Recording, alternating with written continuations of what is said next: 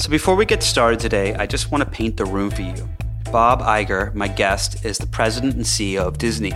That means he oversees almost 200,000 employees, theme parks all over the globe, and dozens of incredibly successful media outlets, including Pixar, Marvel, and ABC. I'm sure you've heard of all of those. I've just walked into his office, and it's not only bigger than my house, it looks like a museum of Disney paraphernalia. In the corner of the room, there's this giant chess set, and I mean it's huge. There are Disney-related toys, books, photos framed on the wall. It's really fascinating to see the history of this place. But there's something that keeps catching my eye as I'm about to sit down and set up my podcasting equipment. There's this gold embossed logo that says Lucasfilms on this white folder, and inside the folder there's about 120 pages of red paper. It looks like it could be a movie script, but I don't know why all the pages are red, and Bob keeps looking at it, making sure that, I'm not going to grab it or anything like that. It's clearly important, but I don't know why yet. Anyway, we'll find out soon enough. So with that, let's get started. You're listening to Vanity Fair's Inside the Hive podcast. I'm your host, Nick Bilton, and my guest today is Bob Iger. Bob, thanks for coming on the show. So I know this probably comes up a lot, but so you actually started your career as a weatherman, right? I did. Was the dream when you were a little kid to be a weatherman, or did you watch television on a Sunday afternoon thinking that's what I want to do when I get older, or was it part of? Well, how did you get there, and then how did you end up here? It's an interesting journey. At least for me, it's been an interesting journey. My dream, not as a little kid, but we never called them tweens then, but let's say as a tween, was to be a television news anchor man. That was sort of the job in television news. And who did you watch? Like, was there someone? Well, Walter Cronkite would be the most memorable. But I was an avid reader of news and a watcher of news growing up. Really from elementary school on. I was the one in the family that got up first and went outside to retrieve the New York Times on the lawn, even in the dead of winter, to bring it into the house, be the first one to open it up and read it. I just love news. I do today. You still do today? Even in the culture of the cycle that news is, it's still... Well, I think it's actually, in a way, easier to love news today, although one could argue maybe the opposite. But for me, anyway, it's easier because it's more ubiquitous in our lives, meaning it's accessible more often. Got it. And so there's more convenience to it, really. Yeah. So I wanted to be a television journalist. Yeah. Or a news anchor man. Did you used to practice in front of your siblings, or was it just like, okay, this is the goal? I did not practice. I did do some sports announcing in high school, but that was small. But I majored in television in college, and did a fair amount of television work, news work in college. Yeah. And from college, if that's what you're interested in, the name of the game typically is start at a small TV station and work your way up. And the first opportunity that I had was as a weatherman in Ithaca, New York, at a tiny, tiny television operation. And my goal was to do that well and to step up to something bigger at another city. Were you a good weatherman, or did you have a moment of realization like this is probably not the best thing for me? I had a moment of realization, was quite an epiphany actually at that point, and that was that I did not feel that I was good enough to ultimately achieve what my real goal had been. I just didn't either. I didn't have the confidence, or I just didn't have the ability to do what I had dreamed of wanting to do. And so at the ripe old age of 23, I decided to redirect, and instead of trying to become Walter Cronkite or a job on the air, I decided I would pursue a job off the air but in television. And I ended up getting hired by ABC in New York in 1974. So in 1974, you go to ABC. Could you ever have imagined that you'd be running Disney? No, not at all. No, I never had particularly lofty goals, except that I had wanted to be Walter Cronkite.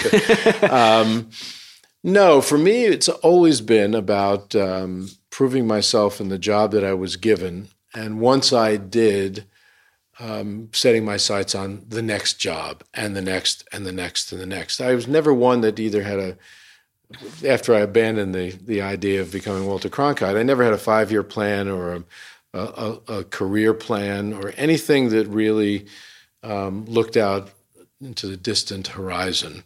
It was much more near-term and current for me. But I had ambition. I just didn't know where that ambition ultimately would take me. Is there a moment where you sit down and you're like, wow, I now run a company of 195,000 people? It's closer to 200,000. It was smaller then. How many was it back then? It was probably about 135. But is there a moment where it's kind of, you're just terrified, or is it just like, no. Okay, I know what I'm doing and this is it. I've got to figure it out and grow the business and so on? Well, there was absolutely no moment of feeling terrified or even overly daunted by it. Yeah. The bigger feeling was I am now running not only one of the greatest companies in the world, but a true icon as a company and a brand globally. And on top of that, a company that I had grown up consuming and watching. I remember, in fact, there's a lunchbox under that shelf there, which is a Davy Crockett lunchbox underneath. I remember watching Davy Crockett on a small black and white television in Brooklyn, New York, when I was 4 or 5 years old, and loving Fess Parker as Davy Crockett, watching Walt Disney introduce him. I remember the Mickey Mouse Club and being a devotee of the Mouseketeers and, of course, Annette Funicello, and watching Walt Disney build Disneyland on television, telling the American public about what was coming, and going to the movies and watching the great animated films that he and the Walt Disney Company had made. And to suddenly realize one day, my goodness, I'm running the company that Walt Disney founded. Yeah. I've got the job that Walt Disney once had. Was as a life experience, and as a moment in my life, something that I considered really special. There's a deep appreciation and a strong sense of responsibility as well. How does someone run a company with this many? How do you actually decide where you're going to devote your resources on a daily basis? There's dozens of different entities within Disney. How do you decide who you're going to meet with, and which areas of the business are the most important to focus on at that one period in time? Well, as you can imagine, running a company that is this large and this diverse, because we're in multiple businesses and we operate in multiple places in the world, and in businesses that, while they share some similarities, some of them are very different from each other. Running a theme park in Shanghai is quite different than running ESPN or a Disney store or making a Star Wars movie, for instance, although they all have at their heart some creative process that is essential. So it seems that one of the things that you've been excellent at and have kind of devoted a lot of attention to is M&A. Is that a skill that you kind of learned along the way from making mistakes? I mean, you've really picked up some impressive.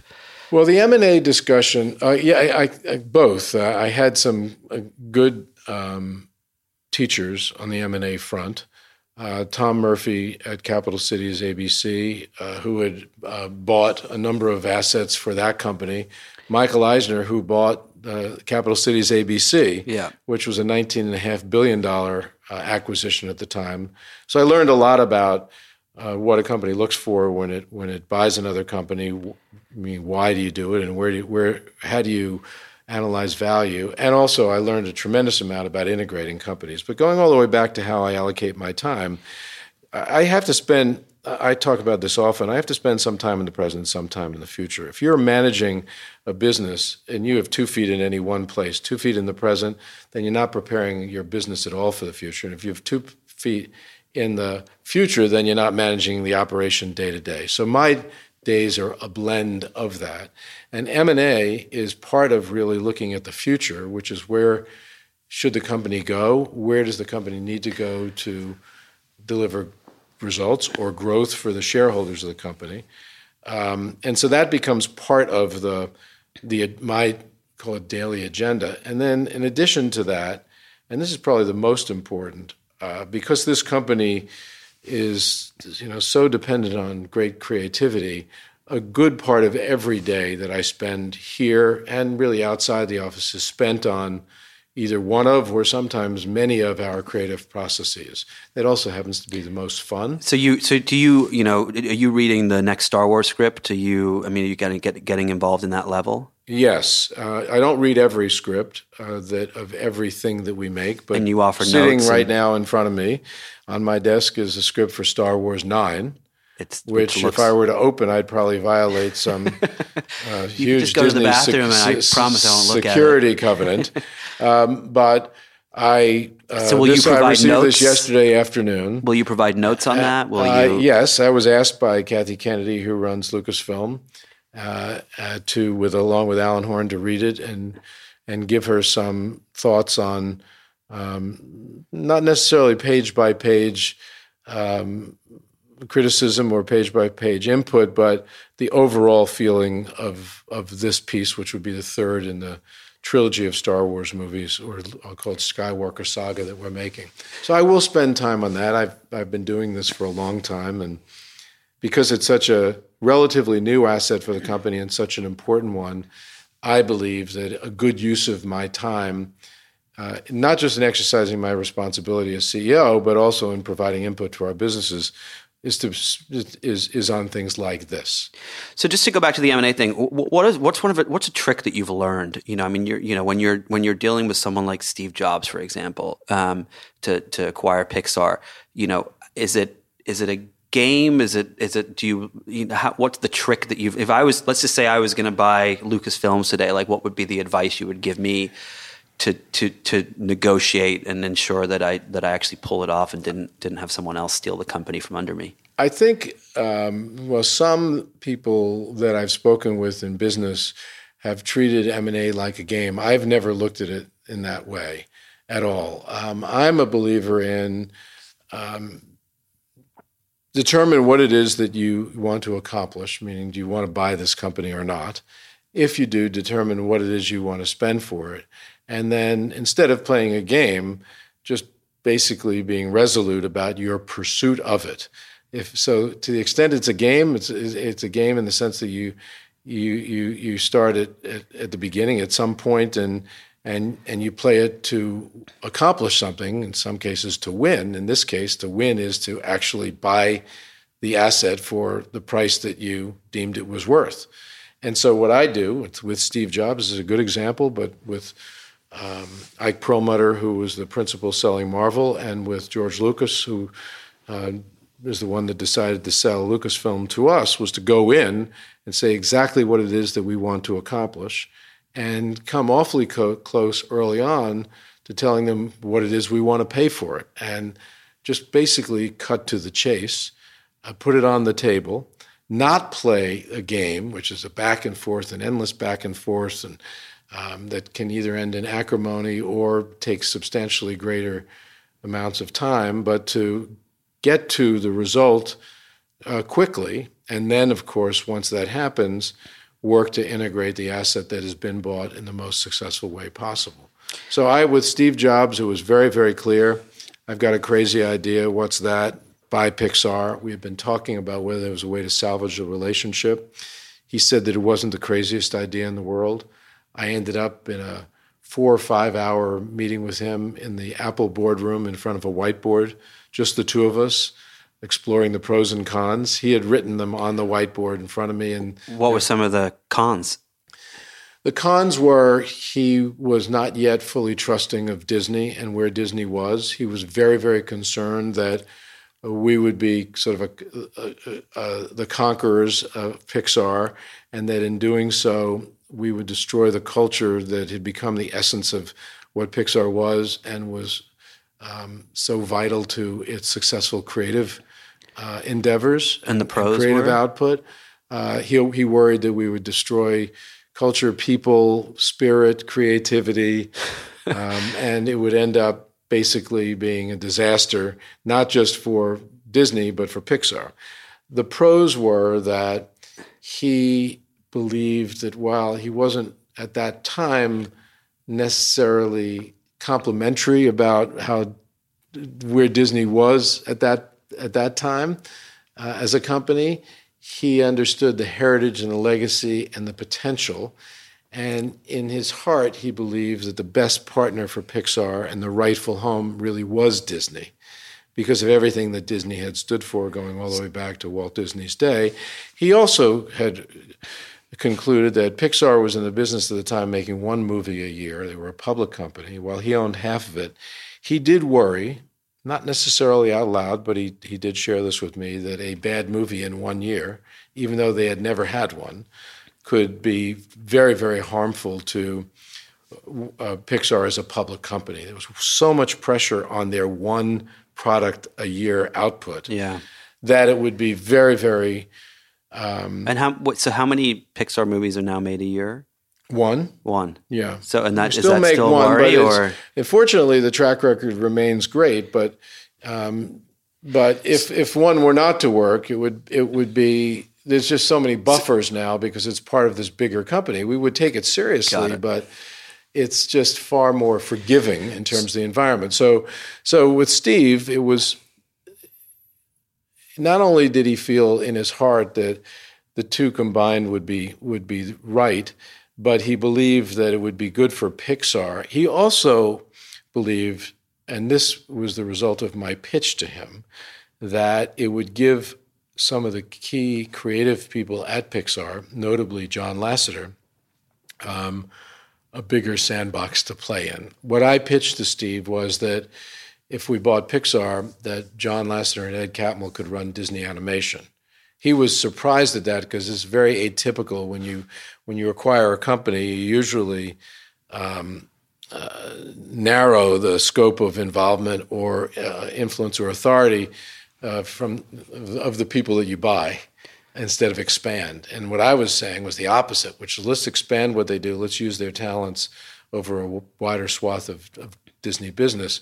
And that was extremely attractive to him because he knew that not only would they be good at it, but they would love that opportunity. It would be good for their lives. It would be good for them as creators, and it would ultimately be good for Disney. So was the deal done at a handshake in that Apple boardroom, or was there more after that you had to kind of do the convincing? Well, and from a time frame perspective, the initial discussion with Steve was in mid-October of 2005, and we closed and announced the deal in late January of 2006. So it was a few months, but the price that we agreed to relatively early. Maybe, I'm going to guess, a month. But then there was two other processes we had to go through. One was what you'd expect, particularly with an acquisition, that was north of $7 billion, and that is you have to inform your boards, and there's got to be some analysis done at the board level and discussion and presentation. That took a little time. But then on top of that, what took more time was all the things that Steve put in his con category about what could happen to Pixar. He wanted to figure out how to reduce to writing and reduce to a contract, which we ended up calling a social compact, to protect Pixar when it became part of Disney. And the list was long and interesting, and in some cases comical when you think about it in today's terms or in today's world, but it included many, many things that... Like what was an example? An example was that once a month, Pixar employees had a beer bash on Friday afternoons. That's in the contract. And in the social compact, we agreed that we would continue to have a beer bash. And what's funny about it was that when the day after we closed the deal, our general counsel of Disney decided that he would get a keg and we would have a beer bash in our corporate headquarters, just as sort of either a tip of our hat or a tip of our glass to the Pixar folks. You're listening to Inside the Hive with Nick Bilton. When I was a teenager, I remember how excited I was when I first started shaving. It was like one of those moments where I finally felt like I was a grown-up. However, what I was not excited about was how expensive razor blades cost from these big razor blade companies.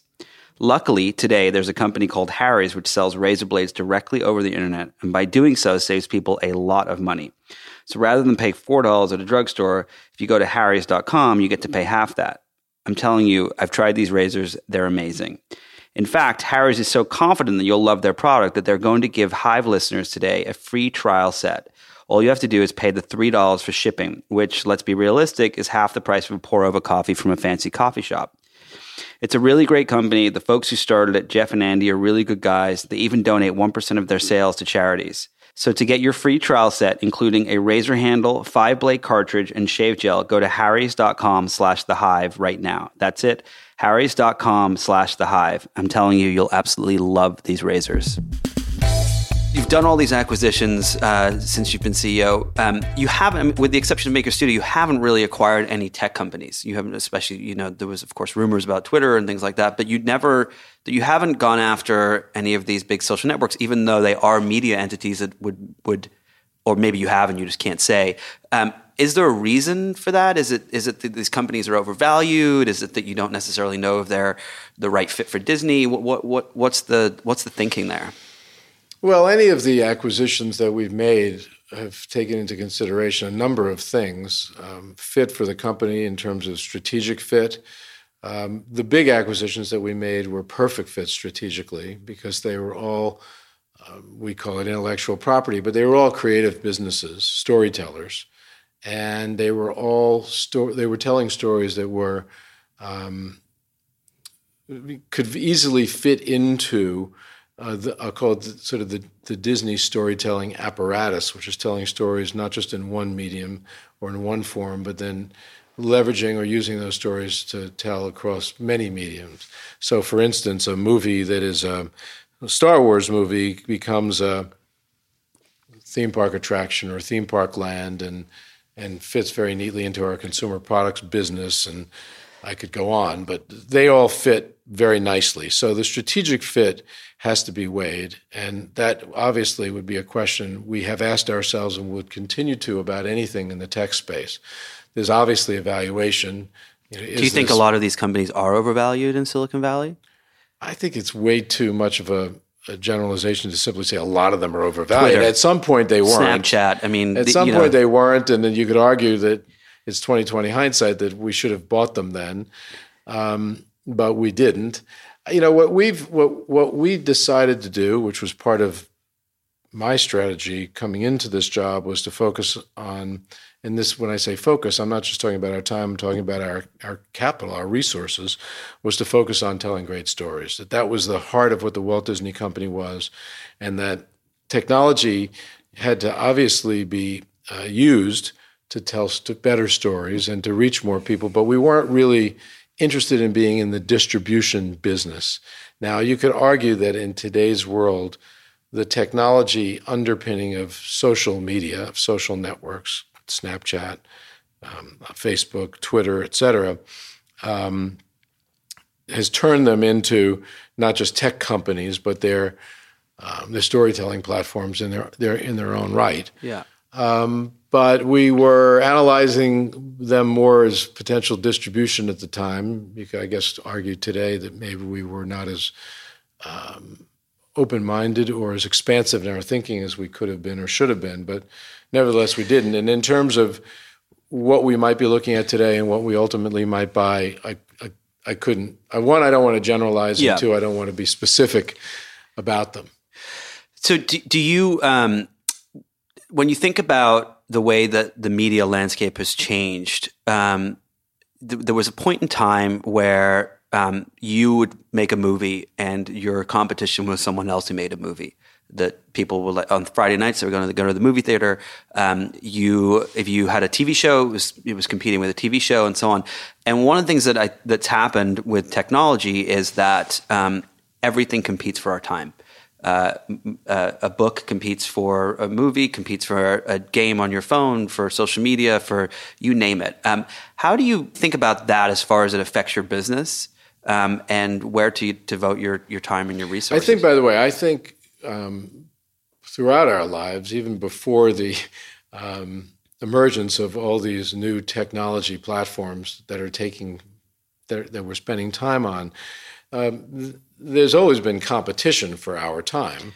A book, a game, playing with toys, talking to your parents, having dinner. But I think what's happened today, and I see it both in my life, I see it, and certainly in my children's life, is that there's just a lot more that is competing for our time. There's more slicing and dicing of that time. Now, in some cases, there's great overlap, whether you call it multitasking or something else. The fact of the matter is, as much as we get disdainful of it, if you go to a restaurant today and look around at the tables around you, the number of people that are actually looking at their smartphones instead of their dates or their wives or their husbands or whatever, it's shocking to me.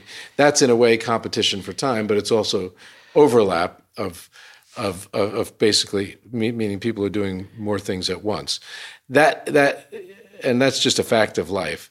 It has factored into how we've spent our time and our capital at Disney, in that we saw a world that was going to fragment more and more in terms of competition for people's time. Whether it was more platforms and more technologies and sort of more ways for them to spend time, or whether it was just more of what had already existed, more TV shows, more movies, et cetera, and so on. Interestingly enough, I saw a statistic yesterday that people in America watch on average 5 hours of TV a day. That's been fairly flat for the last 10 years. It's gone up a little bit, but not dramatically. But if you look at the number of television shows that are being made today, substantially more than 5 to 10 years ago. So what it means is that you have you have people watching many different shows. Well, you have people watching, more people watching less of the same show. You know, the Cosby's was 20 plus million. Now Breaking Bad is 3 plus. Okay, so let's come back to that for a minute. Yes, I guess you could say that. But if you look at some of the statistics, movies are a good example of that too. But so is music. And The Economist, if I could mention a competing publication, had a very good piece on the future of media a few months ago, and it talked about songs, and it talked about America buying and downloading about 96 million different songs in a given year, some crazy number, and 4% of them were bought by more than 100 people. Wow! So in other words, 96% of them or so were bought by less than 100 people. So what was the really good stuff, or the really popular stuff, was at the top of not only at the top of the heap, but it dominated the consumption. And I thought that was pretty interesting. In movies, there were well over 700 movies made in the United States last year. We made about 10, and we had 20% of the global box office and a greater percentage of the U.S. box office. So interestingly enough, a trend that we spotted, or that we thought would unfold back over a decade ago when I became a CEO, was we thought the world was going to continue to fragment. There'd be more competition. And we asked ourselves the question, what's the best way for us to thrive in a more competitive world? And the conclusion that we reached was, first of all, make fewer things of higher quality. The quality would win out, and that brands, even brands that weren't even considered brands before, sometimes they're called franchises, but brands that represented the highest quality would continue to rise above and flourish even in a world that was substantially more fragmented. And so, what came to me was, I looked at how we were doing with Disney movies versus non-Disney. We were making Touchstone movies, for instance, and we were making Miramax movies. And the return on our invested capital in the Disney business was substantially greater. So the light bulb that went off for me was, well, let's make more Disney films and less of the other kind. And that then led to the acquisition of Pixar, because the brand attributes of Pixar and the brand value and the recognition and the trust that people had in Pixar very much mirrored what Disney had been, what Disney wanted to be. Marvel fit into a similar category. When people said, when you say Marvel to someone, or when you did then, they immediately thought about Spider-Man and superhero stories, et cetera, and so on, kind of a known entity. And so that seemed like another Disney, and certainly Star Wars fit into the same category. So we simply decided to focus on fewer, high quality, more high quality, branded films instead of more non-branded films. And I think the other thing that we had going for us is the Disney brand stood for something as a studio brand at the movies that other studios didn't have. And nothing against the quality of the movies that our competitors make, but I've never heard anyone say, I'm going to that movie because it's a Warner Brothers movie. I'm going to that movie because it's a Paramount movie. Disney was in a different place.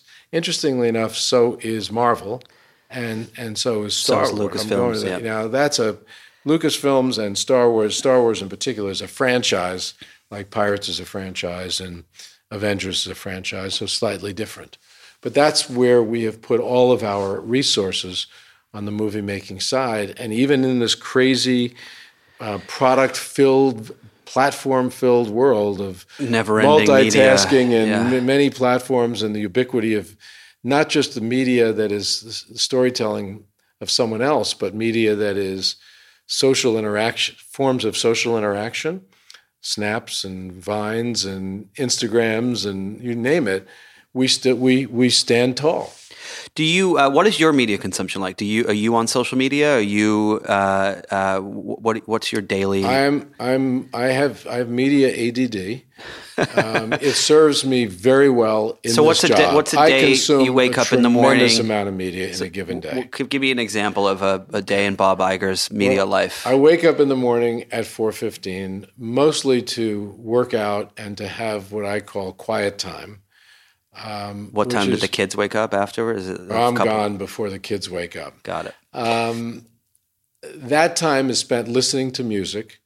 The music that I listen to is usually the result of my having sampled a lot of music over periods of time and creating multiple playlists that I use to work out to. What kind of music is it like? I'm very eclectic. I love classic rock, but that's my age. I love jazz, particularly jazz standards. Are you into hip hop or anything like that? I'm only into hip hop as part of a workout playlist and when I'm driving in the car with my sons, although I appreciate good hip hop. I love alternative rock, and I will listen to the most recent artists. Are you into audiobooks, podcasts? I listen to podcasts too, but what I do in the morning is I work out with just music, with a television that is on but silent. And I'm usually watching the local news or an East Coast feed of network news, Good Morning America. When that's over, I will read 2 or 3 newspapers, or in print. I watch print or on the app. I was a traditionalist when it came to newspapers, and stuck with reading the physical copy for a long time. But I've gotten more and more comfortable with the apps. I've been using the apps for a long time, but it's now okay for me to replace reading the physical copy with the digital. That for a while that wasn't the case. It was a supplement instead of a replacement. So I look at the apps. While I'm doing that, I typically will check my Facebook feed, my Twitter feed, and my Instagram feed.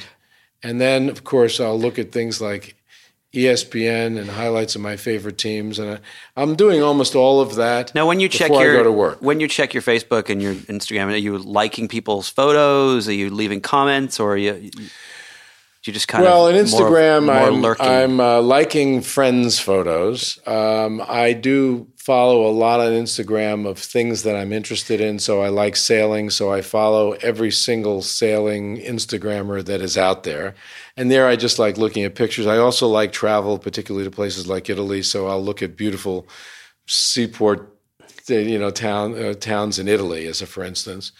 On Twitter, I will tweet occasionally. Do you actually tweet yourself? Or I do. I tweet myself. I have not tweeted that much. I've been a Twitter user under my real name only since January, and I've probably tweeted about 20 times. I almost tweeted yesterday. It was National Teachers Day, and I was going to tweet an appreciation for teachers and name 3 teachers that I remember the most growing up. And I had the thing typed, and it was earnings day, and I decided that I was allowing myself to be way too distracted on too important a day, and I never hit send. I never tweeted. I wish that Donald Trump would sometimes say, "I almost tweeted yesterday." Yeah. Well, that's another thing. I'm a little bit more thoughtful. No, I was simply going to say less frequent. I'm less voluble. Do you look at people's ad replies at you, or you just kind of don't have the time? I don't have the time to do that, but I'll look at Twitter. I'll look at Facebook. I follow on Facebook everything from what you'd expect. The Disney studio to see what we're posting. That's sometimes just to get a sense for how we're marketing something, to all the way to, my sons and my grandchildren and my daughters and nieces and nephews, and it's a way for me to keep in touch with family that's on the other coast, and as well as business. And then then I'll come to work, and I typically will consume more media at work. I will go to multiple websites during a given day, mostly looking for news.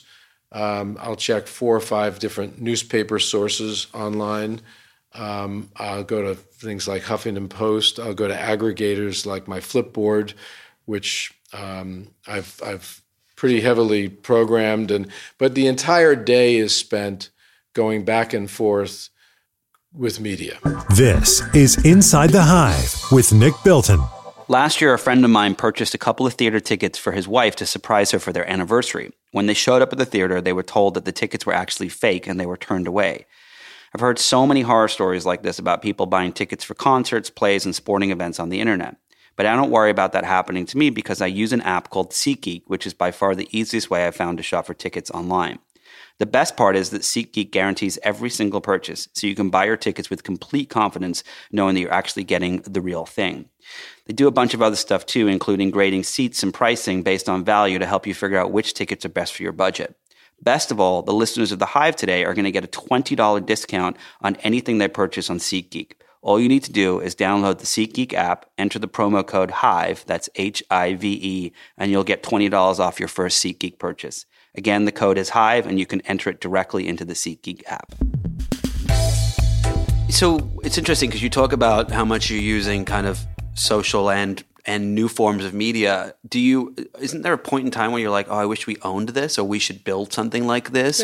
Yes, sure, sometimes. But, for instance, I've recently watched a half-hour Netflix show that Judd Apatow was responsible for called Love on Netflix. And it gives me it enables me to have a continued appreciation for the user experience. I could go to my Netflix app on my iPad at work, go home, be sitting on my desktop, go to Netflix, and where I left off on that episode is right there. Or when I even open up Netflix, the shows that I like are going to be there. So an appreciation for the platform.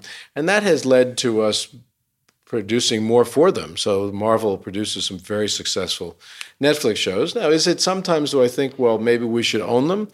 I don't want to use Netflix as a specific example, but sure, I think about that. I wish we had owned them. I wish we bought them earlier. What if, that sort of thing. Should we be looking at more in this space? Not specifically Netflix, but in general, of course. I'll look at Amazon and I'll look at Hulu, and I'll go to iTunes a fair amount and look for new songs, or they now have albums that I'll look for, the album of the day, as a for instance. So when what you mentioned before, that you saw what was going to happen with the media landscape in the future, and kind of started to set yourself up for that. What do you think the media landscape will look like in 10 years? Will you be sitting in your office wearing a VR headset and watching a movie? What do you think? Are we all going to have our own?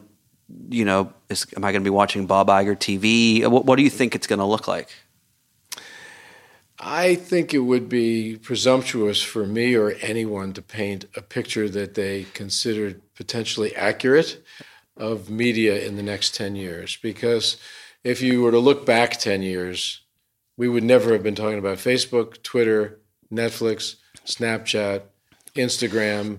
I could go on and on, right? Never. Yeah. Certainly, we could even go beyond that to things like Uber and Airbnb and you name it. We probably would not have even guessed that they were coming. Now, looking back, we maybe should have, but we wouldn't have. So looking ahead 10 years, I think the first thing that I would say about 10 years from now, without getting specific, is that change is going to happen even more rapidly than we could predict, meaning the speed of change is hastening. And that's thanks to technological advance. And so that actually makes it much harder, going back to my weatherman days. Actually, technology has enabled weather people today to give 10-day forecasts. We never would have been able to do that in 1973. With quantum computers, it will be year-long forecasts. Yeah, maybe that's a bad example. I think the thing that we can conclude is that there'll be far more personalization and customization, that whatever environment is that you're in, whether it's opening an app or booting up a device, or maybe even walking into a room or a space, there will be something that is programmed either because it knows what you like and want, having intuited that from your previous consumption habits, or you will have specifically designed it, meaning programmed it to do so. And there'll be a lot more of that. So I think the era of, let's call it mass personalization, customization, we're only seeing tip of the iceberg of that. And that's both good and bad, because it's good in the sense that we should feel all more satisfied, and maybe our time will be more efficient for us, because everything that we might want or say we want will be at our fingertips all the time. On the other hand, I do rue a little bit about the potential loss of serendipity and curiosity. Well, it's also, one of the things that I've been talking to a lot of people about lately and writing a lot about is how we live in a very fractured media society. People on the right read and watch things on the right, people on the left read and watch things on the left, and the two never ever meet. And technology has made that worse. And I wonder, do you feel kind of a responsibility to try to fix that, or as someone who runs a company that is involved in this media landscape, or is it just? Well, you're introducing a whole new principle here. So we can talk about polarization from a social and political perspective. The issue of customization that's interesting is, I think these so-called algorithms or technology, they're more than aids, enablers, in a way, favor what is most popular too. You could argue that when you turn something on these days, you're immediately shown, Apple's a good example of this, sort of what's most popular already. So the notion of fragmentation is an interesting one, because you could argue that what is good and what is popular is only going to get more and more popular, because... But isn't customization polarization, or is it not? Well, you could argue that customization is it leads to more variety, in that I'm watching the 10 channels or 10 TV shows, mostly TV shows. I think, by the way, in television, people are going to watch shows and not channels. But I'm going to watch the 10 that I like best, 10 shows. You're going to like the 10 that you like best. There may be some overlap there, but when I meet you, you're going to have, let's say, 8 of them that I've never seen before, and I may have 8 that you've never seen, and I may sit with you and say, hey, you ought to check these out. You haven't watched that. You may be... We're watching only 2 in common. You mean we'll actually talk to each other in the future, face to face? Well, no. I think we'll probably text one another or whatever. Or, you, as you know, you can even today, you could consume something and all of a sudden your entire Instagram list or Twitter list or Facebook list knows, Nick just watched an episode of Scandal on ABC. Or you'll watch it and say to everybody, hey, you got to check this episode out. So I think in a way, you've got a megaphone, technological megaphone, to tell everybody who cares about what you think, whether it's friends or followers or whatever, what it is you think is good and what it is you like. So I think actually, in terms of, well, let's call it consumption of media, I actually think you're looking at a world where there's potential expansion of shared experiences, or what people could like or would like or consume. Now, politics and other issues, I think there's no question that the world is polarized, and that's in part the result of choice, of meaning it used to be that you had 3 networks to watch, and they were all relatively the same in terms of let's call it political leaning or lack thereof, and that was it. And then suddenly the right had its news and the left had its news, and people who identified more to the right watched the right news, and people identified to the left watched the left news, and the same would be true not just for watching in TV, but for all the other sources of news, and that led to a divide. I actually think it's contributed to a divide. Whether it's the only result, I think that would be wrong. I think it's due to a lot of things, including, I think, leadership. I think I'm not suggesting that there's an end to polarization when it comes to politics, but I do believe that it's time for someone to rise up and figure out how not only people can talk to one another, but how they can figure out how to be in the same room with one another, particularly if the cause is a shared cause, in the sense that let's since we're in the United States, let's say the future of America is a shared cause. You could argue with what direction it needs to go, but living in being a citizen of a country that is not only fully functioning but serving its people well, and vice versa, is a goal that everybody should share. And it will take leadership to get everybody in one place, at least talking about that. And I'm not sure. Is that leadership coming from a media perspective or from a political perspective? Well, I think it comes from a people perspective. I think it's something that ultimately the American people should demand of its leaders. The American people demand that Sean Hannity yells at them and tells them this is the way they should think, or that for now MSNBC. But you think that's going to change? Well, it depends on how.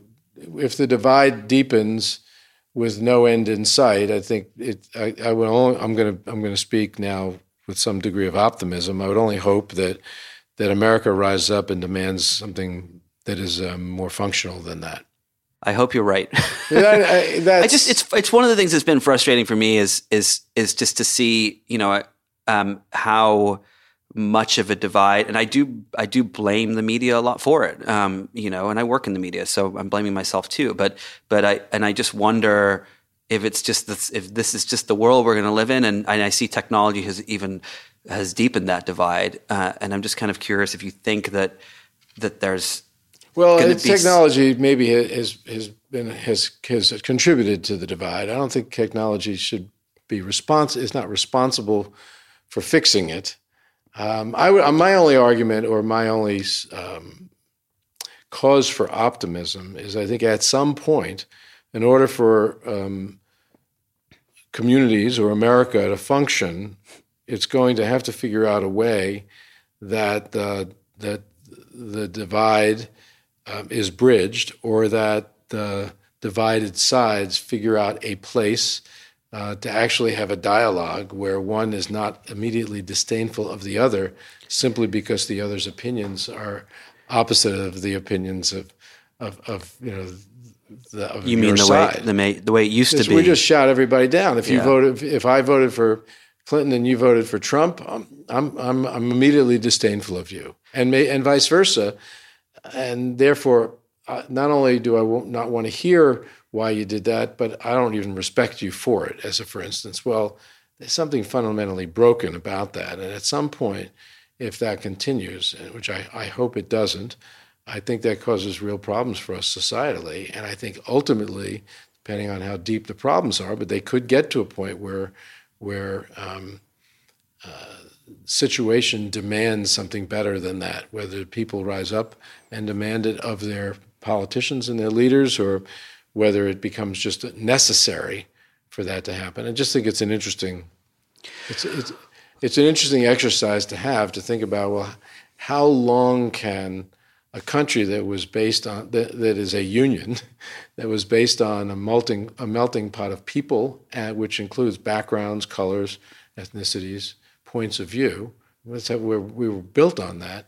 How long does a country that was a union of all that exist when that union is no longer functioning Yeah. in the way it was designed to function in the first place. But that's where I'm running Disney here, and we were talking about how I got from being a weatherman. It's a perfect segue. How do I get from being a weatherman to being the CEO of the Walt Disney Company? So I asked. We've traveled a long way. It's good. This is what people want to hear. You're listening to Inside the Hive with Nick Bilton. A few years ago, I was a manager in a division of a big company, and the hardest part of my job was hiring. The internet wasn't much help. There were so many different job websites out there, and they were just confusing. It was all a total pain. Now there's a company called ZipRecruiter, which easily lets you post a job listing to over 100 different websites with just one click. Once you do it, the company uses their proprietary technology to efficiently match you with the right people for the job, and they do it better than anyone else. That's why ZipRecruiter is different. Unlike other job sites, ZipRecruiter doesn't depend on candidates finding you, it finds them. In fact, I was talking to the folks over at ZipRecruiter, and they said that 80% of the jobs posted on their site get a qualified candidate in just 24 hours. They also told me that right now, listeners of Inside the Hive can post jobs on ZipRecruiter for free. I have no idea why they're going to give away these free job postings, but they are, so you should probably take advantage of it. So just go to ZipRecruiter.com/hive. That's it, ZipRecruiter.com/hive, and take advantage of this free offer right now. So I asked a bunch of people, some of whom and what's some questions I should ask Bob Iger, and you know what the number one question was? Is Bob Iger going to run for president? It was literally every single person I asked. I know you're running Disney now. Can I throw that back at you? Why do you think? Why is that? What's happened to me that all of a sudden people are asking me that? I think that there's what I've seen that's happened is that Donald Trump was a reality TV star, and he's now the president of the United States for I can't actually say for better, but for worse. And well, that's suggesting that somehow or another the bar's been lowered, or no, this is not. It's actually, I think what it has signified is that pre-Trump, if you wanted to be president of the United States, you had to go, you'd be the mayor and the governor, and you had to work your way up in the same way you worked your way up to become CEO of Disney. And I think now it's that all bets are off, that anyone can do it, and it's not that the bar has lowered. It means that it's a new game. And I think that from what from folks I talk to, you've been incredibly successful running Disney. You're incredibly charismatic. You obviously care about the issues.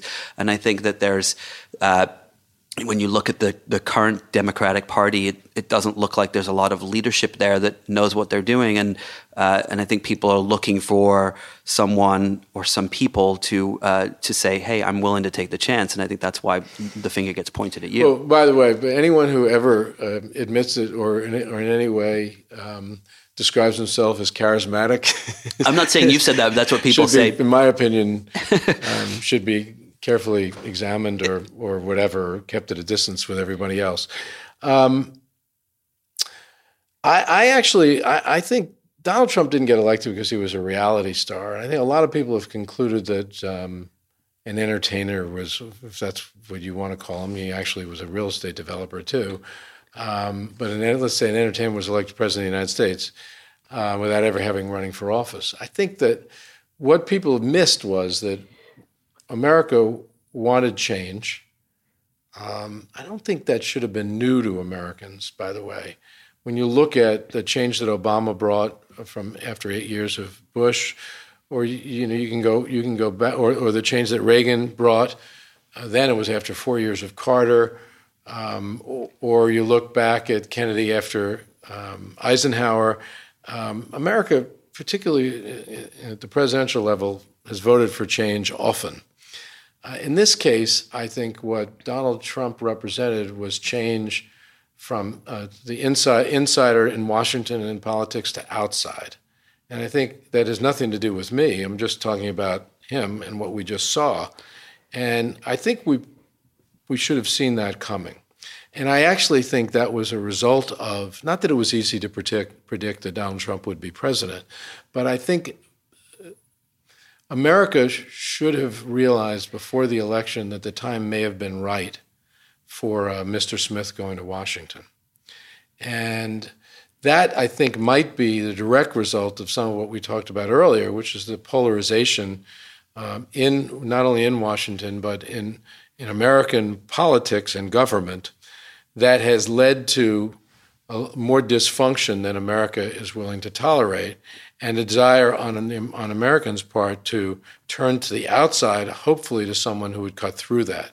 I think that's a lot of what we were seeing. Yeah, without it's very a doubt. easy to say all of the attention he got. No, as I mean, look, Apprentice, and that he was is a larger than life character. When I say reality star, I think that, it's just me kind of joking around a little. But the point that I'm trying to make is that someone who is not a traditional politician, as you said, Mr. Smith went to Washington, and I guess the question, maybe it's a hope that people have, I don't know, is if you would ever run. Is it something you've thought about at least? Is it something that's kind of crossed your mind?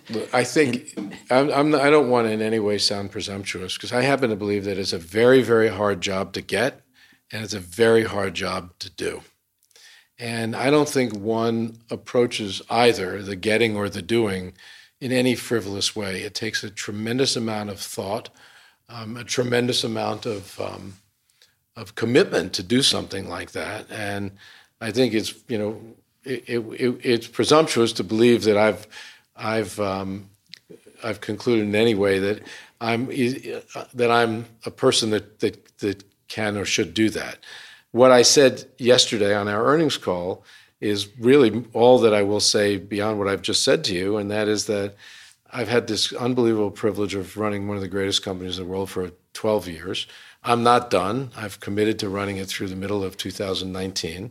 Not only am I not done in terms of time, but there's more I want to accomplish, particularly as it relates to setting this company up for the future to continue to succeed. Succession is an important part of that. And when you do something like that, what I just described, you don't have time to think much about what comes next, honestly. And what you're posing in terms of what could come next is so huge that it takes a tremendous amount of time and effort to even consider that. And I'm fairly distracted at this point by the responsibilities at hand. So the last couple of questions. This is a question I ask people a lot. If you could go back 20 years or 30 years, whatever you want it to be, and sit down with a younger Bob Iger, what advice would you give yourself? Well, first of all, I'm typically asked the question, if you could do anything over again, what would it be? And there isn't anything, really. It's turned out all right for me. And I'm a believer in fate, and the fact that in life little things can make such a difference. If I didn't walk into an event at the Waldorf Astoria Hotel in 1994, I never would have met my wife, for instance. And so I think I raised that only because as I look back, if I ever did anything different, it's possible I wouldn't be where I am today. And so I don't even want to think about touching any of it. I'd say the one thing that I would have liked to have known 20 years ago was it was all going to work out all right. It would have made life a lot easier. But then again, maybe I would not have been as hungry, and I would not have tried as hard. I wouldn't have been as focused, I guess, on what it is I was trying to accomplish. I guess a better way of posing it is what is the biggest lesson you've learned running a business that you kind of would love for a younger you to know? Well, now you're getting at what I'm hoping to write about. There are qualities of leadership that have served me well, and I believe would continue to serve someone running the Walt Disney Company after me, that I will be writing about. And there are many of them. This is probably where I get more boring. Can you give us one quick one? Well, I don't think you run a company like this company well in over a long period of time without having an insatiable curiosity, and spending a lot of energy being curious, asking a ton of questions, wondering about a lot of things. What direction is technology going? What stories might people like? Where should we go? What markets should we open up? What businesses should we be in?